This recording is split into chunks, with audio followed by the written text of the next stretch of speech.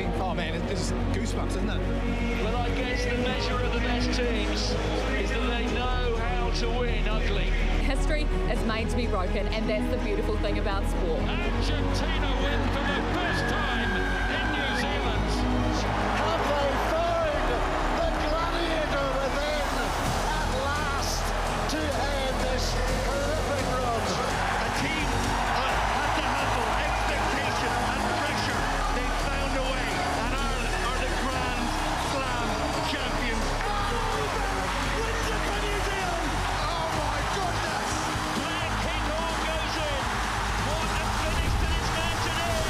They had to dig deep. That's exactly what they did. Welcome to international rugby. Oh, international rugby is banging on the door right now. Tēnā koutou katoa, good evening and welcome into the breakdown. 1 week out from our first test and two big names haven't travelled to Argentina. Will Jordan and Lester Fainga'anuku for the All Blacks. We'll talk about that. We have Michael Cheika joining us on the programme, Alana Bremner out of the Black Ferns, and we talk about this new global competition. Jeff Wilson, Carl Tinana and Angus Ta'avao, great to have you all on the programme. You fizzed for Test rugby to start. This is it, isn't it? This is the start as we head into the Rugby World Cup.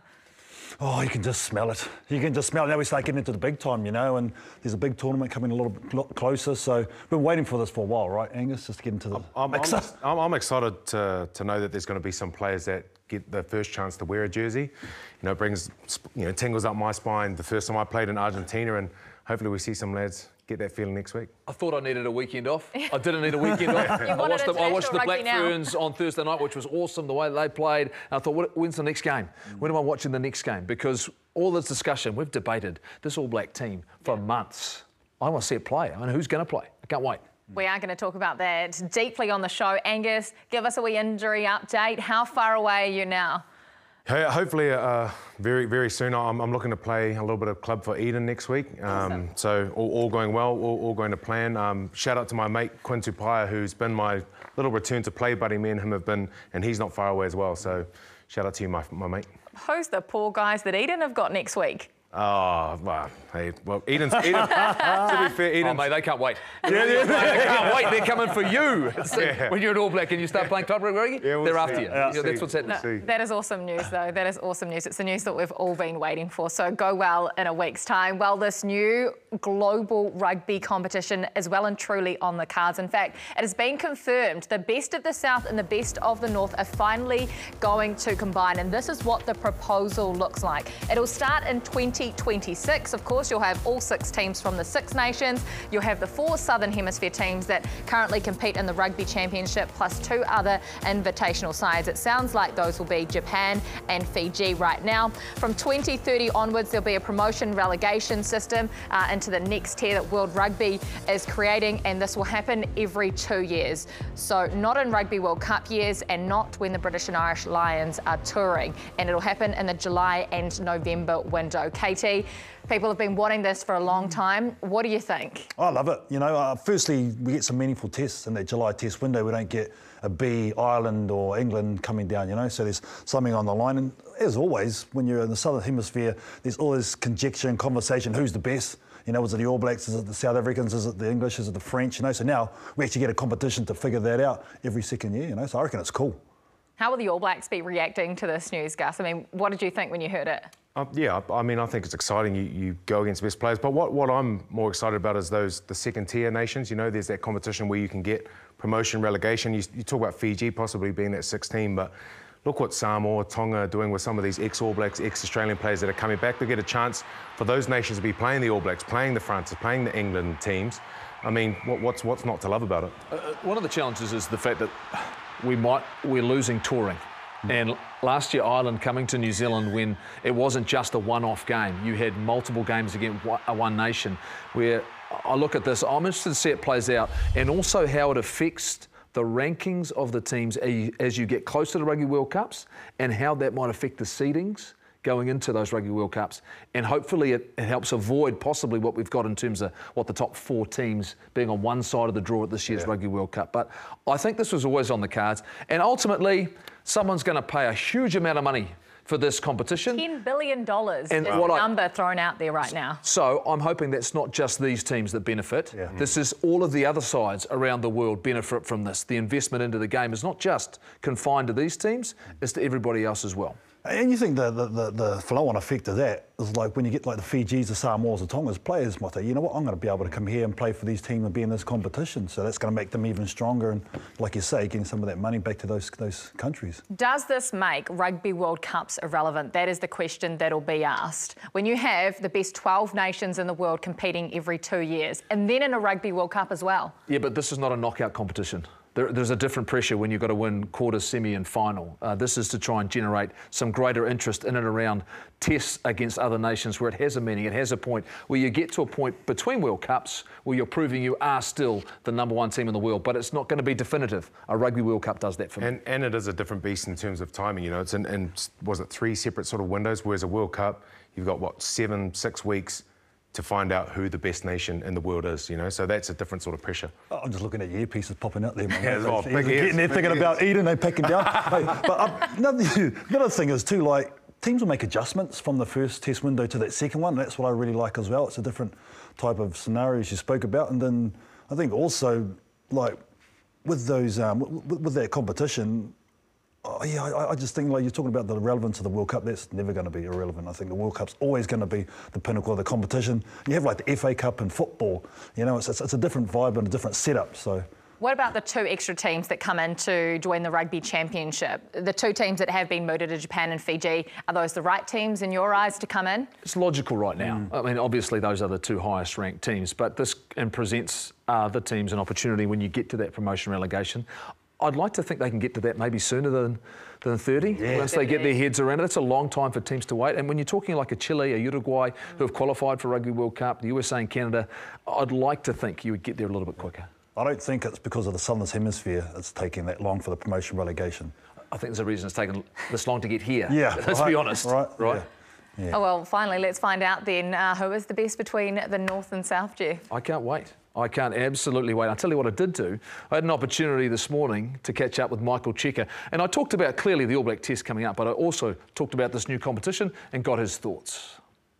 Yeah, mate, I just got to make it to 2026, still going, get through 2023, see what happens, and then, you know, we'll see how it goes there. But I do think that it's a good idea. It gives a certain amount of depth to the competitions that cover both July and November, and it gives fans, I think, something to follow. Even though the Test match atmosphere is always one they want to follow, no matter what's at stake. The competition format per se, you know, gives it something a little bit different. Well, Cheik, how quickly and well has your team come together, and how much are you looking forward to playing the All Blacks?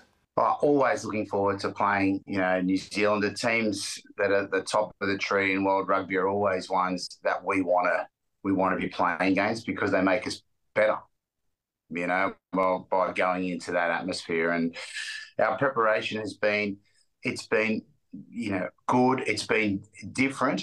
We've done a lot of things remotely due to a lot of some of the restrictions that are put on us by players not being all together, coming in from Europe, and when we can actually get ourselves together. But I've been really pleased with the way things are going, and looking forward very much to getting us. We haven't really had a game week preparation as yet, so looking forward to getting to Mendoza and getting into it. With the World Cup just around the corner, what's critical for you and your team in this year's Rugby Championship?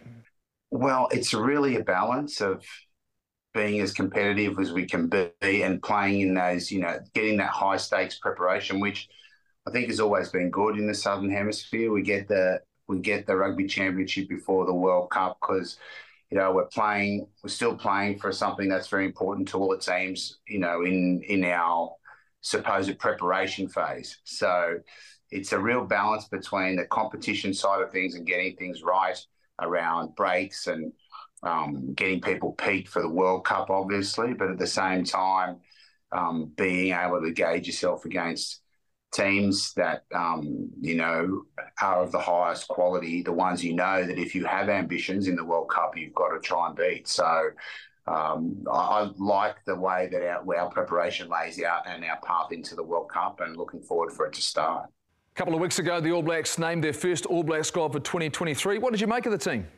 Well, you're very fortunate, New Zealand. There's a fountain of quality players that is coming out of there. You know, there's new players every year in Super Rugby that turn up and start to challenge what is the supposed standard, the norm. You know what I mean? And now there's still, though, a core of experienced players that have been there and done that over many years and have been doing it in Super Rugby at different levels.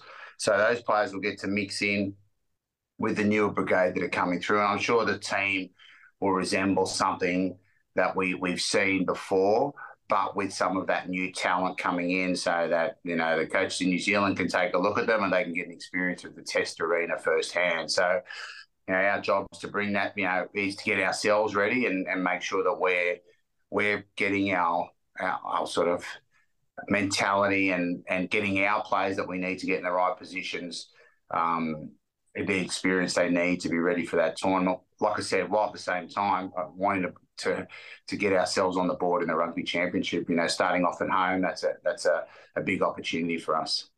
Have the recent wins against the All Blacks given your team an element of a confidence? How much impact has it had? I wouldn't say an impact because we're going up against New Zealand. I'd say an impact in relation to just our self-confidence, you know what I mean, around what's, you know, some of the improvements we've been able to make over the last, you know, couple of years, and those leading to some results for us. You know, it's tricky over here because you're playing against, you know, the big three of the Southern Hemisphere every year, and sometimes the improvements that you make aren't always marked with the W at the end of the day because of where we're coming from. But you know, we had a couple of good wins last year. I don't think that, you know, every contest is a new one. So last year's games, we had the 2 in New Zealand. We only get the 1 opportunity this year, which is back here. So, you know, I think the improvement, the key for us will be the confidence that we take from those games and how that leads to us trying to be more consistent, right, at a good level across the board in this Rugby Championship. Well, you'll be happy to know we spoke to Eddie Jones a week ago on the show. What are you expecting from Eddie and the Wallabies? Oh, mate, I'm not really sure because I know this sounds cliche. I haven't really paid much attention, to be honest. Like, I think we've got to wait until we get ourselves over to Australia to jump into that, you know. And I'm sure, as always, it'll be fun and it'll be new for me, I suppose, being involved in the Test match in Australia. But I think all our eyes and all our concentration have been clearly focused on the Pumas, getting ourselves right, getting ourselves in the right condition to play the game this week. And then we will have had a look at Australia by then as well, you know, when they get on they play South Africa, obviously, this weekend. So we'll get a bit of a look and see and then start preparing them. But up until now, it's very much been to focus on ourselves, and now we'll start having a look at New Zealand as they head over to our shores. Well, when you look at this year's World Cup in France, you've got England and Japan in your pool. What is it you see about this year's Rugby World Cup? Well, I think if you're angling that it's an opportunity because a lot of the higher seeds are on the other side of the draw, like New Zealand and etc. No, I think that's a flawed policy, mate. Because in the World Cup, if you aren't taking a look at the next team that's in front of you, then you're doing yourselves a disservice, because every team's there to go their hardest, their best. And if you take your eye off the ball, someone will take the ball off you. And so for us, once we've prepared ourselves the way we need to, and we arrive in France, you know, at the start of September, our focus will be solely on whatever game lands in front of us. And it's our human nature to want to project forward and try to predict what's going to happen and where we could land, etc. So the discipline is in making sure you don't do that, because then you get your eye off the ball, and like I said, it'll get taken off you. Well, the Crusaders won once again in this year's Super Rugby title. Is there a world where you see the Jaguares back in Super Rugby? Well, I'm not quite sure if Argentina Rugby ever wanted to leave it. You know what I mean? So I don't know if it was that was chosen. They chose to do that. So what I do know is there's definitely a world where there's room for a team, as another pro team. We've got the semi-pro teams playing here now in the South American Super Rugby. There's definitely room for another pro team or two coming out of Argentina that are playing in tournaments somewhere. Well, I don't know where that might be, but obviously their experience has been with Super Rugby, and it was a good experience. So whether it would take the same form as it did previously or not, I don't know. But there's definitely enough players here enough quality players, I should say, here that we're able to go and compete in or a Super Rugby or in South Africa have gone and done it in the Northern Hemisphere competitions, whatever that might be, because there's good quality players, and they've got a really good platform here for younger players to start coming through.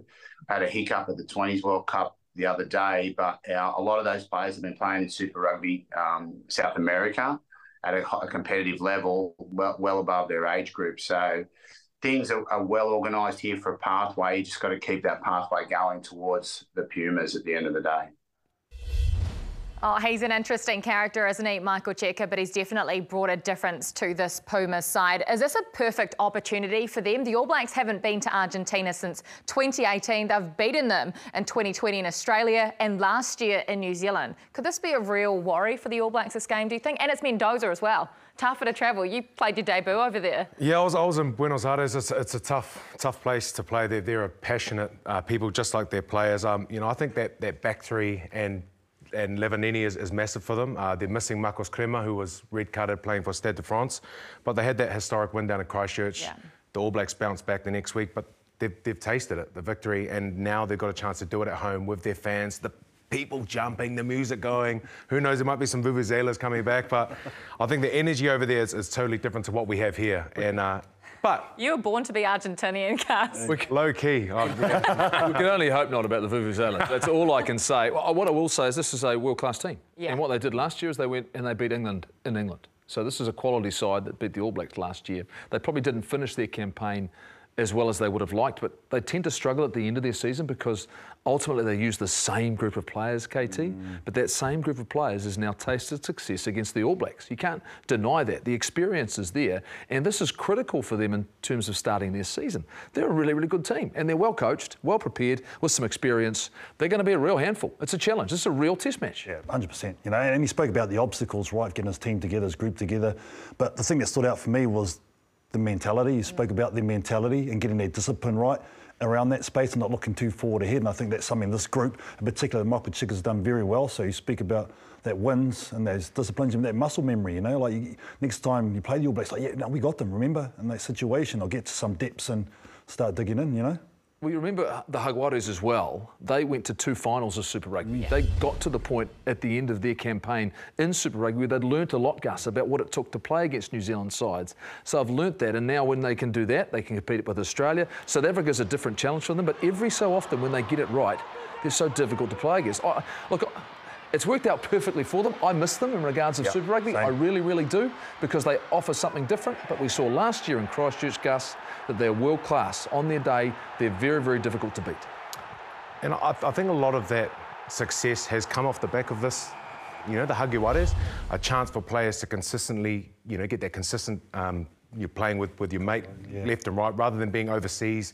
Usually, but I suppose how can that carry on? Is it a money thing? Do we bring in a little South American team, Chile, Uruguay, maybe an all-star team? But what I do know is that I've had dealings with Cheika, and he knows how to inspire people.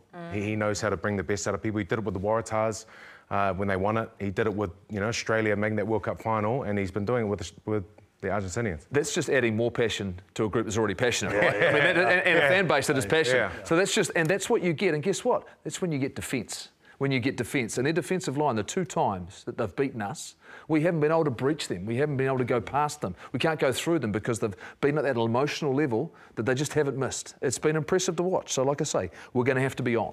I know he said that it was a flawed policy looking ahead at the Rugby World Cup draw, but Argentina, England, Japan, Samoa and Chile in the same pool, KT. No, they can legit win that. But as a coach, you have to put a lid on it, right? And that's what he's trying to do. And good on, because he doesn't want his boys 2 steps ahead of where they're going to get. But I think we heard Fozzie say how important this championship is for the All Blacks, equally so and Michael Cheika knows that for the Pumas, right? If they are able to progress, and he said, the thing I liked about it, he said it's not always calculated in wins, you know?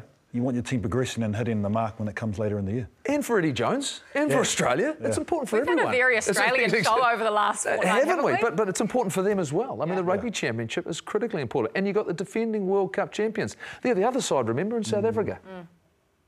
Well, remember the Form 15? Guess what? It's back this week, but with a completely new set of rules. Are you surprised? Jeff Wilson has got his Form 15 from the entire Super Rugby competition, and there's a reason why. We're going to compare it to potentially the All Blacks starting 15 in a week's time. And Mills hasn't bothered to show up, so he's picked what he thinks. He's picked what he thinks is going to be Ian Foster's team for the first test next weekend. So I'm going to show you what I thought was the Form 15 coming out of the season. Now, it changed significantly over the last month. Up front, I think you can't argue with Tamaiti Williams had such an impact for the Crusaders. Cody Taylor was the big mover in the last month under pressure, and Tyrell Lomax, the work that he did for the Hurricanes. If you look in the middle row, I think you can't argue once again. Look, there's no doubt Sam Whitelock was good in the final, but Scott Barrett and Brodie Retallick were fantastic through the course of the campaign. Retallick at his very, very best. Sammy Penny-Finau, Luke Jacobson, and I found room for Billy Harmon, a good Highlander. All right, a bit on. But hey, he was clearly the best out of their team. In the last 3 weeks. It did change in the last 3 weeks. You're 100% right. I went back and looked at his form deeply because I had time to do that because the Highlanders weren't playing. But I thought he was the pick of the bunch. So very, very good. You can argue that one I'll take. Sam Cane, of course. Sam Cane? Was very, very close. All right. Cam Roigard, look, great season for the Hurricanes. Damien McKenzie, there's no doubt there the impact he had with the Chiefs and how good he was. The midfield was a little bit harder. I won't argue with this because there were a lot of guys that were injured, came in and out. David Havili was very good early on but got injured. Anton Leonard-Brown for me came back and was consistent.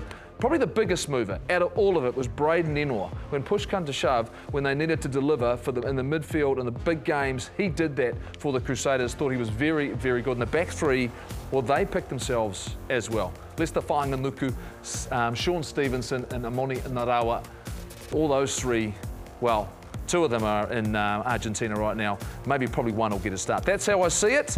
And then you've got Mills's side of things, Kirsty. Yes, so he's got some changes. He has picked what he thinks is Ian Foster's strongest possible side and what we will probably see on Thursday. Remember, Will Jordan and Lester Fainga'anuku did not travel to Argentina, so they're out. Mark Telea is still nursing that injury. Anton Leonard-Brown is out suspended, and we're still not exactly sure on the status of Sam Whitelock as well. So when you're looking at his team, De Groot, Taylor and Lomax, Brodie Retallick, Tupou Va'i, Scott Barrett at 6, Sam Cane, Ardie Savea, Aaron Smith and Richie Mo'unga is 9 and 10, Caleb Clark, Amoni Narawa, Beauden Barrett as his back three. He's gone with Geordie Barrett and Rico Ioane. When you look at this team, is this, Gus, our strongest possible team with the players that are available? Is this the team we can see? Let's tear it to shreds, bro. Let's tear this thing down. Let's come on. Mills, mate, that's blasphemous. I honestly think Mills is onto something. You know, I think he's away with his kids at the moment, but he's obviously done his research. Harder job right now. You know, being a Chiefs man, I could probably chuck in a few more Chiefs players, but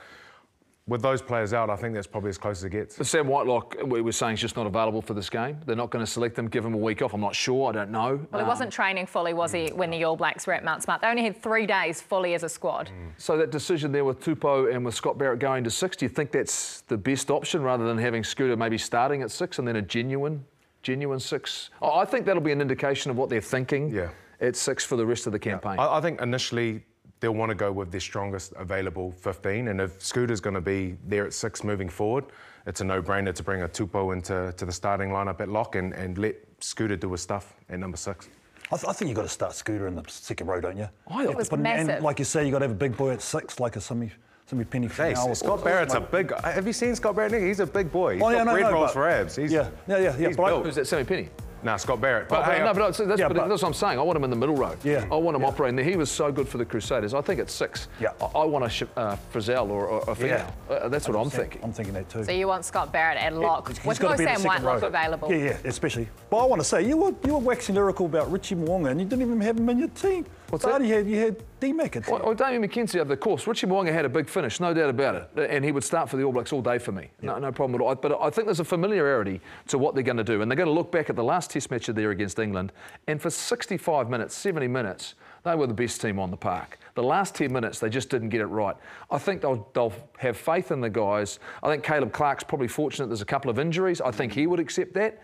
But I think there's a couple of players for me who'll go, you know what, I'd like to get an opportunity. Well, potential debut as well for one of your Chiefs boys, a potential starting debut for Amoni Narua, and maybe do you see room for a couple of others on the bench? Their families might have to do the quick flight over to Argentina. Yeah, well, usually, you know, the team's named on the Tuesday morning at training, and with that time difference, it's almost like New Zealand's at night time. So this happened to me. It was a mad rush after, because you can't call them after the meeting. You've got to go get on the field and do your training. So you're hustling flights, and there might be a couple penciled in, but you know, they wouldn't know. But I'm hoping, you know, there'll be a couple Chiefs boys. Sean, I thought, you know, answered critics. He finished really strong, even after that team naming in that final. And Amoni's just been lighting the competition on fire. Well, let's talk about the fullback then. Will they stick with the Beauden Barrett, Richie Mo'unga combination at 10 and 15? Or, KT, do you think they'll branch out and give Sean Stevenson a crack? And if not now, then when? I think Sean will come off the bench. I think you start Bodie with his comms, you know. I just think with such a young back three in terms of maybe Narua starting, I think you've got to go with Bodie there, and D-Mac will come on and finish it out. So that's my personal. So you've got Stevenson and D-Mac on the bench. Have you got no one covering the midfield? Yeah. You've got no one covering the midfield. That's the challenge right now for Sean Stevenson. The fact, I think if he doesn't start, I'm not sure he plays, because it's one of those things where you need to have the right and appropriate cover, and you're doing a whole lot of reshuffling if you start picking two fullbacks in your bench, and who's going to cover centre? I don't see anyone who can do that, other than I would expect Braden Ennor probably to be on the bench for this game. Yeah. They're going to need cover in the midfield. Without Anton Leonard-Brown, without David Havili, you know, I think that's an area of concern. I just think a fullback like Bodie, like D-Mac might be a bit small. You know the Argentinians are going to come with massive bombs and heaps of pressure. He's great in the air. Yeah. He's fearless as well. He'll put the body in dark places. He spends the last 20 minutes of every game for the Chiefs at fullback. So you want to see Damien at fullback, starting fullback? For me, I would like to see that, given the impact he's had on this season and how he's finished games and how dangerous he can be. But if that comes off the bench, but I don't think there's room for Sean Stevenson, Beauden Barrett, Damien McKenzie and Richie Mo'unga all in the same group on the same game. I just don't think it's possible. Well, you also wanted to see Ardie Savea kicked to the bench and Jacobson started. Is that the same on Thursday, Jeff? I was changing his role. I'll tell you what, I was changing his role in the game. I don't underestimate what he can do at the international level. I'm just pure and simply, I would like to see size. Yeah. And you think about the bodies, and people say, well, he's as tough as it comes, there's no doubt about it, but pure size, his impact for me, sometimes it's working out where the best impact in the game can be. You win test matches in the last 30 minutes. So you're giving these guys a crack against Argentina or South Africa, or just not at all, KT? Oh, no, you got to give him a crack, right? They've got a bit of opportunity. So just with Ardie, like, he's got to be in the team. So for all you Wellingtonians, just at Jeff Wilson at the breakdown.co.nz, send all your emails to him. But I get what you're saying. I get what you're saying in terms of, like you say, winning the test matches and that. But I just still think you've got to have him in there. Well, see, it gives you actually an element of versatility off the bench as well, because he's covering both 7 and 8, and you can send him on in either position. So for me, I agree with Mills. I think they're going to start Ardie Savea at 8. I'm just saying that I'm just looking at what we're coming up against in the balance. Look, I'm comfortable. Don't you know, I'm comfortable with what he's saying there. Yeah. OK, well, time now to talk about the All Blacks' newest jersey. It was designed by a Frenchman, Faye the Wolf. There are 15 ferns on it. We're going to zoom in because Gus didn't want to model the shirt. It didn't come in a 3XL, so it's quite tight. He's just holding it up, but never has a black T-shirt, shall we say, ever been more scrutinised than this one. What are your thoughts, KT, as the fashionista around here? Are you a fan? Do you love it, or do you despise it? I wouldn't say despise it. It's very different, you know, but I'm just wondering why a French artiste was doing this. I know that in Japan they did the same. They had a Japanese artist. Yeah, Yamamoto did a design. As a guy that might have to wear it, I mean, are you a fan? I'll be honest. The replica is a different sort of vibe to the. I'll keep that going. It's a different vibe to the proper plain jersey. It's obviously a lot more fitted. It's a different material. So, Adidas. They've nailed it. They've done it again. But you know, I do think I do. You just want some more boots. I do think with someone's running a bit thin on kit. So there's the stock low at home. Is the stock low at home? Is that the issue? Oh mate, it's a beautiful jersey. But you know, with the replica material, it sort of can come off as just like a polo shirt. I'm a fan of the collar. I like the collar. Or maybe a bit of white in there, or no? You've got to go full black on a World Cup year. Do you know what makes the jersey? What? It's the man inside. Oh, the classic. Well, let's be honest. Do you like it then? I like it. Yeah, I do like it. I can wear that on the golf course. It's amazing. It's got a nice collar on it, no problems at all. Hey, it Not doesn't kicked off straighten your anywhere. swing. It doesn't help me hit it straighter. But no, I do like it. Look, it's one of those things. Let me put it this way. This is how you sell jerseys in France. You get a French designer to put it together. This is, you know, look, this is a marketing ploy as much as anything as well. I'm sure the quality of it's great. It's going to look good on our team. It's, you know, ultimately it'll come down. That won't determine whether we win or lose a test match. I can tell you that for a If fact. we I like win the the theory World Cup, behind it, it'll though. be, what's that? I like the theory behind it with the 15 ferns all connecting together and coming back to the main fern there. I like that. I'm just not sure. Would you not wear your former playing jersey on the golf course? No, I don't fit into my former playing jersey. The old cotton. It's a bit wet and heavy, eh? Right, wasn't it? I'm assuming JK had something to do with it. Probably. I tell you what, JK has given me some whispers though. Yes. Just quickly, just so I'm expecting probably this week it'll be confirmed that Vern Cotter, the worst kept secret in coaching in New Zealand, he'll be confirmed as the Blues coach. Nice. I think that'll happen. He's back in New Zealand. That's what I'm pretty confident you'll hear that this week. I like that. I like that, having an elder statesman in charge of that young group. I like that. That's a good call by the Blues. What impact will he have? We'll wait for that news to officially be confirmed. But if it's come from JK, it's come from the Pope. So it has to be correct. Still plenty more to come on the breakdown, including catching up with JK on his tour of Europe. But first, we talk Black Ferns.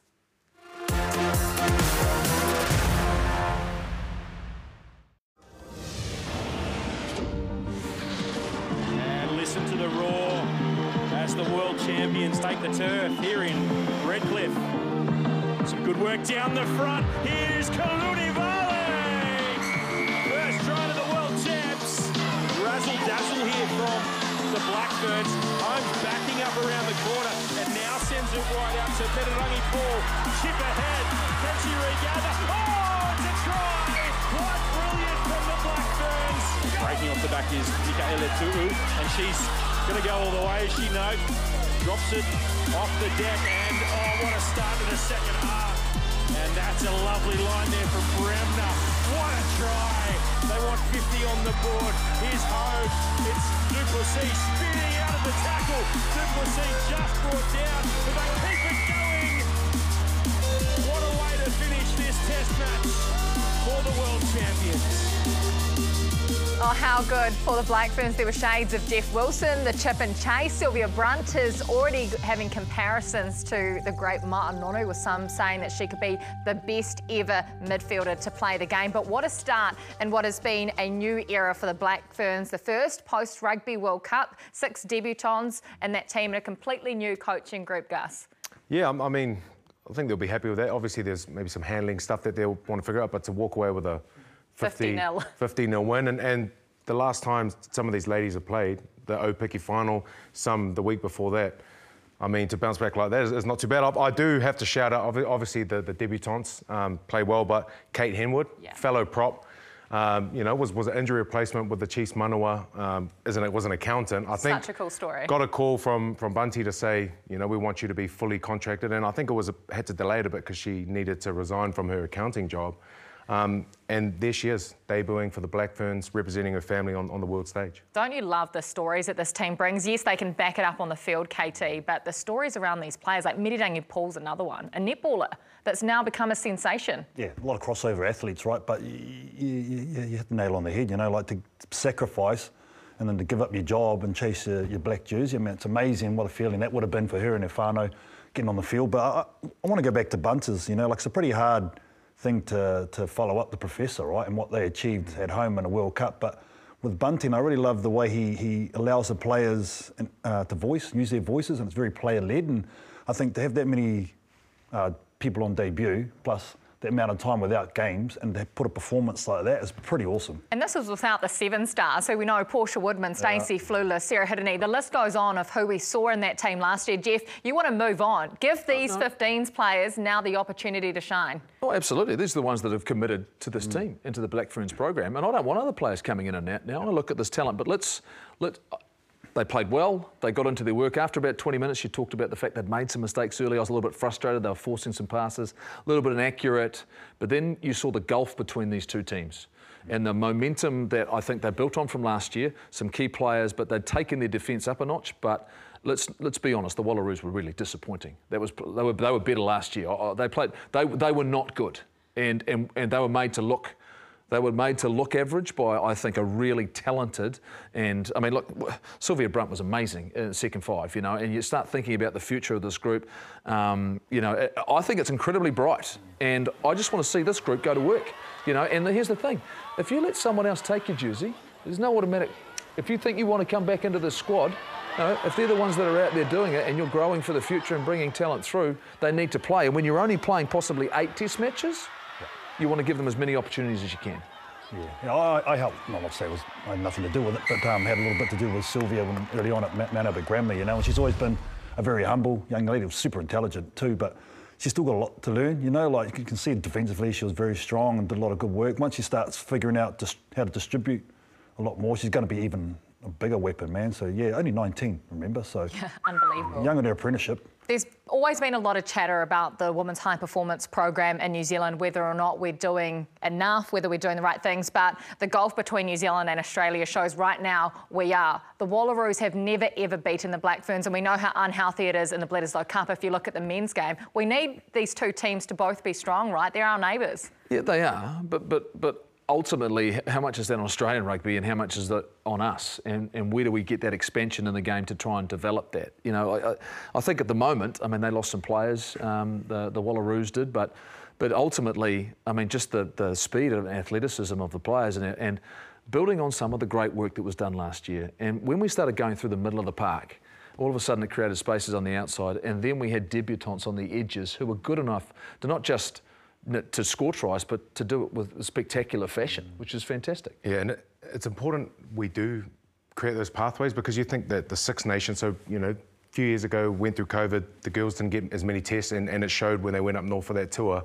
They came back, won the World Cup last year, but these nations up north, they're getting consistently good competition in that Six Nations, you know, and we talk about Australia needs to come up, they've got Canada test coming up as well, so I suppose how do we get those pathways better to keep us at that level, so when we play the Englands, when we play the Frances, it's not like oh my gosh, I'm shocked by this level, it's we're leading straight into it. Yeah, and I think things in terms of Australia, they put a lot of money into their sevens programs, and they've got a lot of athletes, you know, so they should be putting those ones into that 15er side. I don't know why they're not, you know, like, because that obviously won Olympic golds and whatnot. Yeah, you look at their NRL stars and the Seven Stars, incredible athletes. It's not that they don't have the firepower there, right? But they're just not competing in 15s. Yeah, and I think also like the Fijian teams coming up now, you know, we need to start giving them games as well against the Black Ferns that exposes them. Samoa, another one obviously that can get up there. Papua New Guinea's actually really good as well, their women's side. So, you know, I think we need a competition, as you said, like the Six Nations, just to get test matches, right?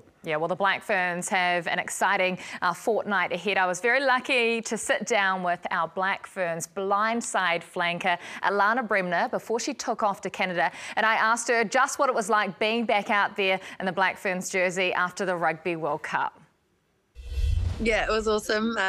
Super special. I think you could tell from the girls we were probably a little bit excited and nerves in that first half with the few balls going to ground, but pretty cool experience to play over there. We had an awesome turnout. I think it was a record-breaking crowd for Australia. Standalone women's game, which was pretty cool. And then obviously 6 debutantes, which are the games, you know, you just want to make sure they all get on. They had some awesome minutes and, yeah, pretty special for those girls. Just on that, Alana, how impressive were the new women wearing the black jersey for the first time? Unreal. I think, you know, they had performances they should all be really proud of. It's pretty cool when you see girls that are, I guess, new on the team being able to go out there and play with lots of courage. And I think that's a testament to the culture and environment that's created within this group with the new management. And then the girls just making them feel at ease. And yeah, they really stepped up on Saturday. So it was cool to see. You haven't played a test match since late last year. It's been a couple of months since Super Rugby Aupiki has finished, and there didn't seem to be that much rust. How much rugby had you all had coming into this test? Yeah, a little bit of rust, I think. There's definitely things to get better at, especially on attack. But I'm pretty proud of the defence effort that we had, you know, going up and putting pressure on. And we've kind of have an attacking mindset around our defence. And I think defence coach was pretty proud of that one. And then attack, obviously, haven't had too much time together, getting some combinations sorted. So that stuff will tidy up, and with more time together, I'm sure will come right. How many rugby games? Not a whole lot. I think my last one, it was a club game over a month ago, maybe 2 months ago. So girls have been playing in the club comp, which has been pretty cool to be able to do that. But yeah, not a lot of games since Super Rugby Opaki finished. That's super impressive, going straight out of club rugby into the international setup and ticking boxes for your new coaches as well. What has the new environment been like with so many changes? Yeah, it's been unreal. You know, what Smithy and the group last year created was really cool, and we've tried to keep a lot of that in and just build on that. But obviously new coaches bringing new ideas and a new fresh environment for the year. They've been bringing really innovative ideas, and it's really cool to see. You know, last year we thought it was pretty perfect, the environment, but then you just get a bit of change and you adapt and have a lot of fun along the way. So yeah, they've fitted in really well, and it's been an awesome group.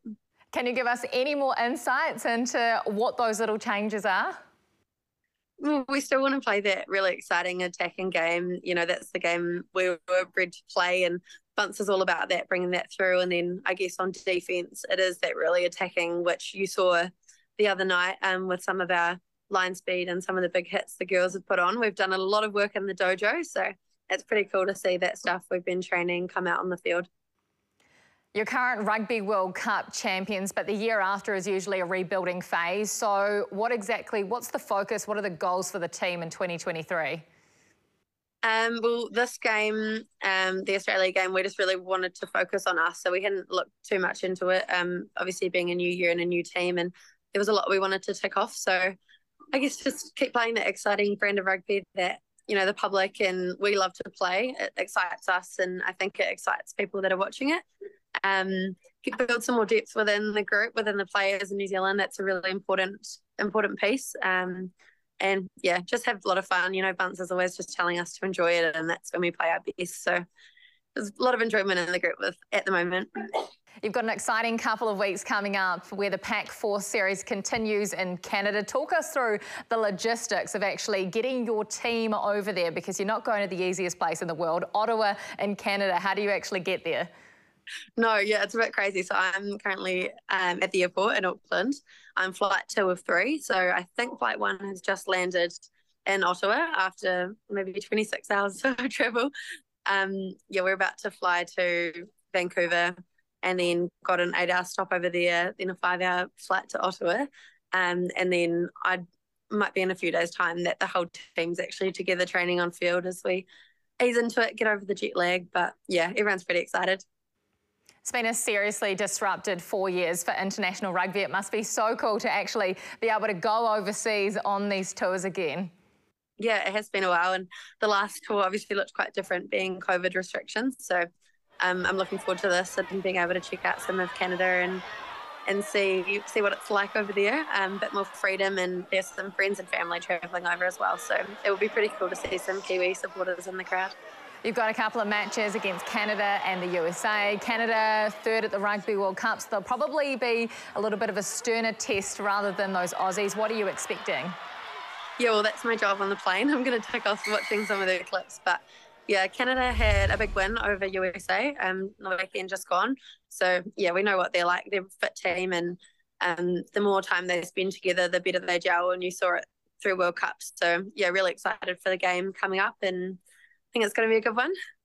The coolest thing about the Pacific 4 series is it gives you an opportunity to qualify for the WXV. For the first time ever, we'll be hosting it here in New Zealand later on in the year. So what's it actually like having a proper global calendar for the women's game? It's really exciting. You know, the more tests, the more exposure, the more we get to play is better. And pretty cool hearing that it's going to be in our backyard at the end of the year. And you know, just to flow on from the World Cup, the exposure and everything we had, the amount of people that turned up to support, hoping to, you know, carry that on. But yeah, I guess home games are always special and something to look forward to. So we'll be doing our very best to hopefully qualify for that at the end of the year. Now, I'm just trying to work it out. You've got a 26-hour flight. You're a Bremner. Does this mean when your passports are together, you're sitting next to your sister Bremner as well? We've actually been separated, so it's a little bit strange not having Jess beside me. But yeah, no, we've separated. It might be a good thing anyway. Do you know who you're next to? No, not quite sure yet, but it's pretty cool. We're quite lucky, and we get to fly business, so get a little bit of space on that first flight anyway. Thank you so much for your time, Alana, and all the very best over in Canada. Awesome. Sounds good. Thank you so much for your guys' support. Oh, we love it. We love the Black Ferns, don't we? Alana Bremner. They will be in action against Canada in their first test match, 10:30 a.m. next Sunday morning, directly after the All Blacks. So you'll have back-to-back matches to watch over your pancakes, your bacon and your eggs. Now, do you reckon JK's missed us? Probably not. But you know what? He sat down with a couple of his great mates. That's coming up right after this.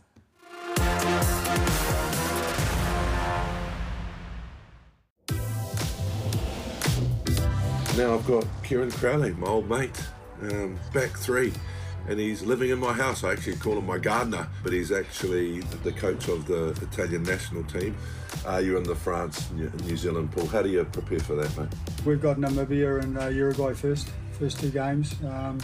There is a thing around it, you know, if you're one of the sort of lesser unions or lesser countries, you know, if you can finish third in your pool, you get automatically qualified for the next World Cup. So, you know, that's a little step along the way. Well, Colty, good luck, mate. I hope you beat Uruguay and Namibia and France. Yeah, thanks, and the mate. other one you can lose. Cheers, mate. We'll be trying on all four. I know you will. Such a big pleasure for me to be here with my captain, Sean Fitzpatrick. 90 years, yeah, he's wearing Hyde Park. I can't believe my life sometimes, you know. What's your picks for World Cup? Well, you mentioned France and Ireland, probably the two best teams in the world. They are the two best teams in the world at the moment. But I think the top 14 in France is probably the best rugby competition in the world at the moment. It's purely the week in, week out. They're still playing now. And Better than Super Rugby? I think at the moment, yeah. I think the quality of players. I think they're bigger, they're fitter, they're faster, they're stronger, which then carries on into the international game. And, you know, France is going to be very difficult to beat at the World Cup at home. But I actually think we're in a really good pool. Having France in our pool, we've got obviously a very difficult game one. And then we've got 3 or 4 weeks before we know who we're going to be playing. It's either going to be Ireland, South Africa or Scotland. And they're in a really difficult pool. So you think that hard pool might just work in our favour if we can get a bit of a rest? We've got. That pool, the pool we're going to play in quarterfinals is they're going to get beaten up. So Ireland's going to be beaten up. You know, South Africa will probably be the one that I wouldn't want to play. I'd probably rather play Ireland, don't I?